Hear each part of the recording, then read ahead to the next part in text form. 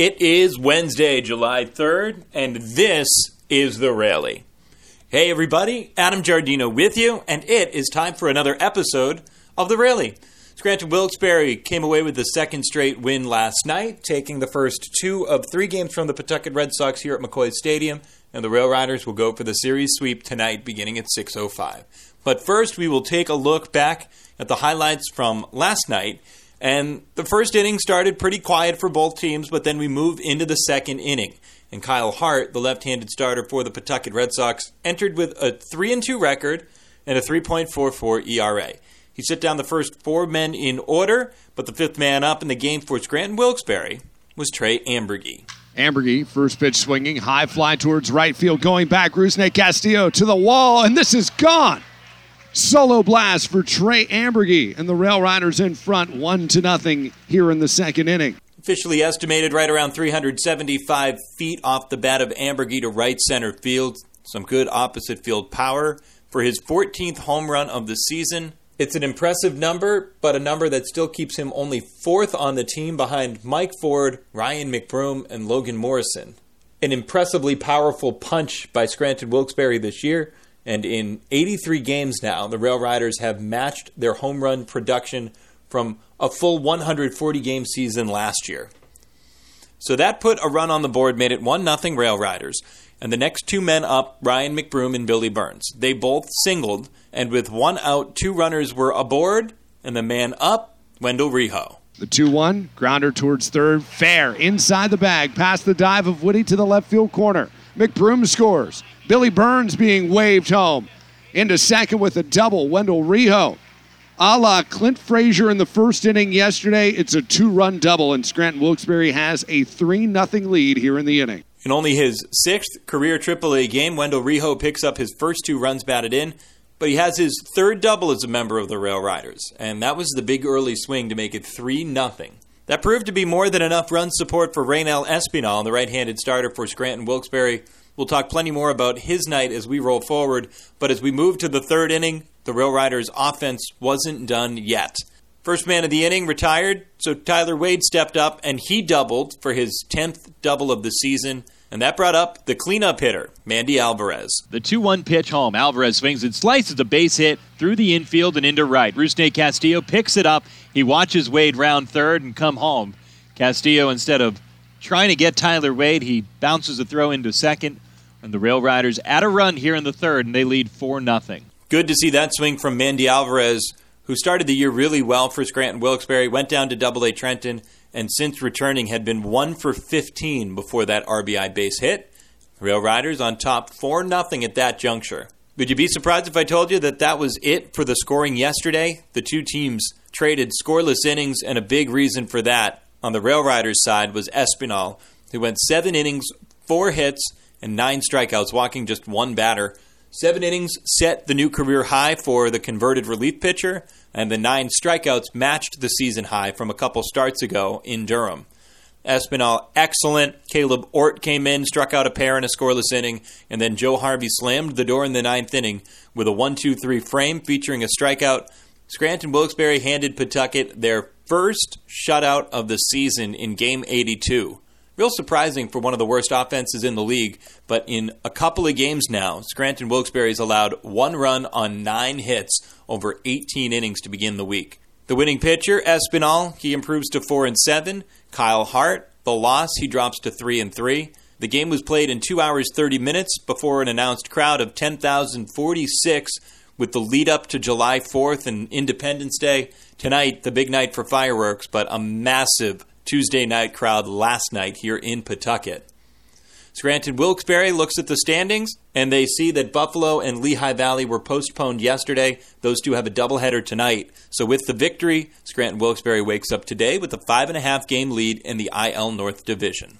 Before yesterday's game, we had a chance to sit down and chat with Jonathan Holder. Back down from the New York Yankees, Holder back here to quite simply work on some things. The numbers have been great for Jonathan the last 2 years with New York, but this year, numbers not so good. And that's where we started with Jonathan Holder, wanting to know where he stood in the eyes of the New York Yankees and what he's here working on as he comes back down to AAA. You know, it's never easy, but I understand that it's a developmental process, and when you're not pitching well, you know, you need to get better at something. And I understand that, and I'm here to work and do whatever it takes to make it back and be a successful part of the bullpen in the Bronx. Such a devastating bullpen that the Yankees have when they're on, and you've been a part of it these last couple of seasons. Is it easy to pinpoint one or two things, or is it just a whole work in progress comparing 2018 to 2017 to 2019? Yeah, you know, it's not a big difference. My fastball command is really close to being where I want it to be. My slider's close to being where I want it to be. It's just a matter of executing pitches every time that I go out and being focused on one pitch at a time and just executing pitches. Talking with Jonathan Holder from the Rail Riders bullpen. You come down here, you're working with guys that you've seen travel up and down with the Yankees this year, and Joe Harvey, and obviously you've had a lot of Chance Adams, Nestor Cortez, and Stephen Tarpley at the big leagues. How difficult is it for a pitcher to shuffle like that, to go back and forth? And it's your first time down, hopefully only time down this year, but is that an easy transition? Because you're probably so very amped up to get back to the big leagues, but it seems like the transition has to just kind of wear on guys. Yeah, it does wear on you. I think it's an acquired taste.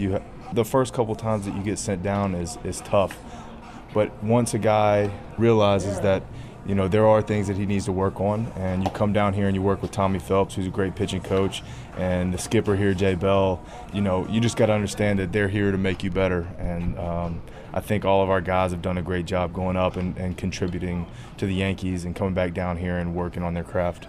Talking with reliever Jonathan Holder. As I walked into the clubhouse, a couple of guys are sitting around relaxing prior to today's game, and TV's on, and MLB Network had trade rumor possibilities, and they were kicking around a Nationals-Yankees trade, and one of the guys listed from the Yankees side of it is in our clubhouse.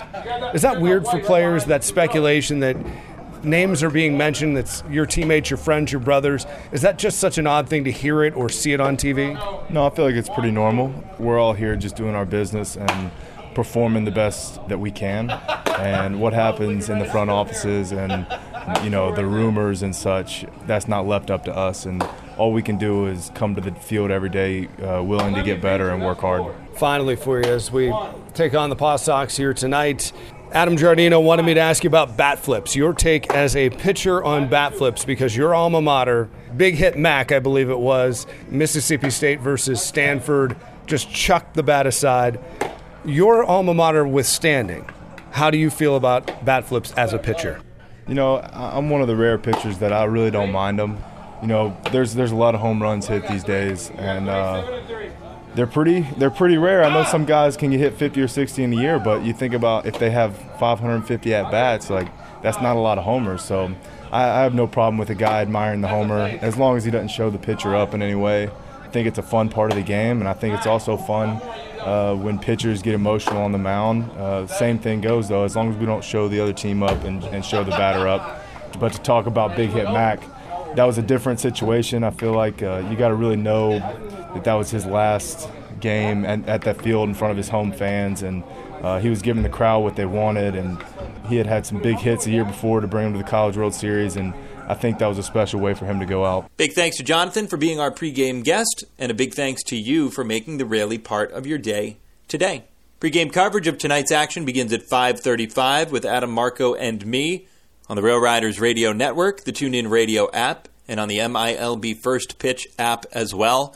First pitch begins at 6:05. I'm Adam Giardino. Follow me on Twitter. I'm at Adam Giardino, Giardino. Thanks for listening, and we will talk to you later tonight.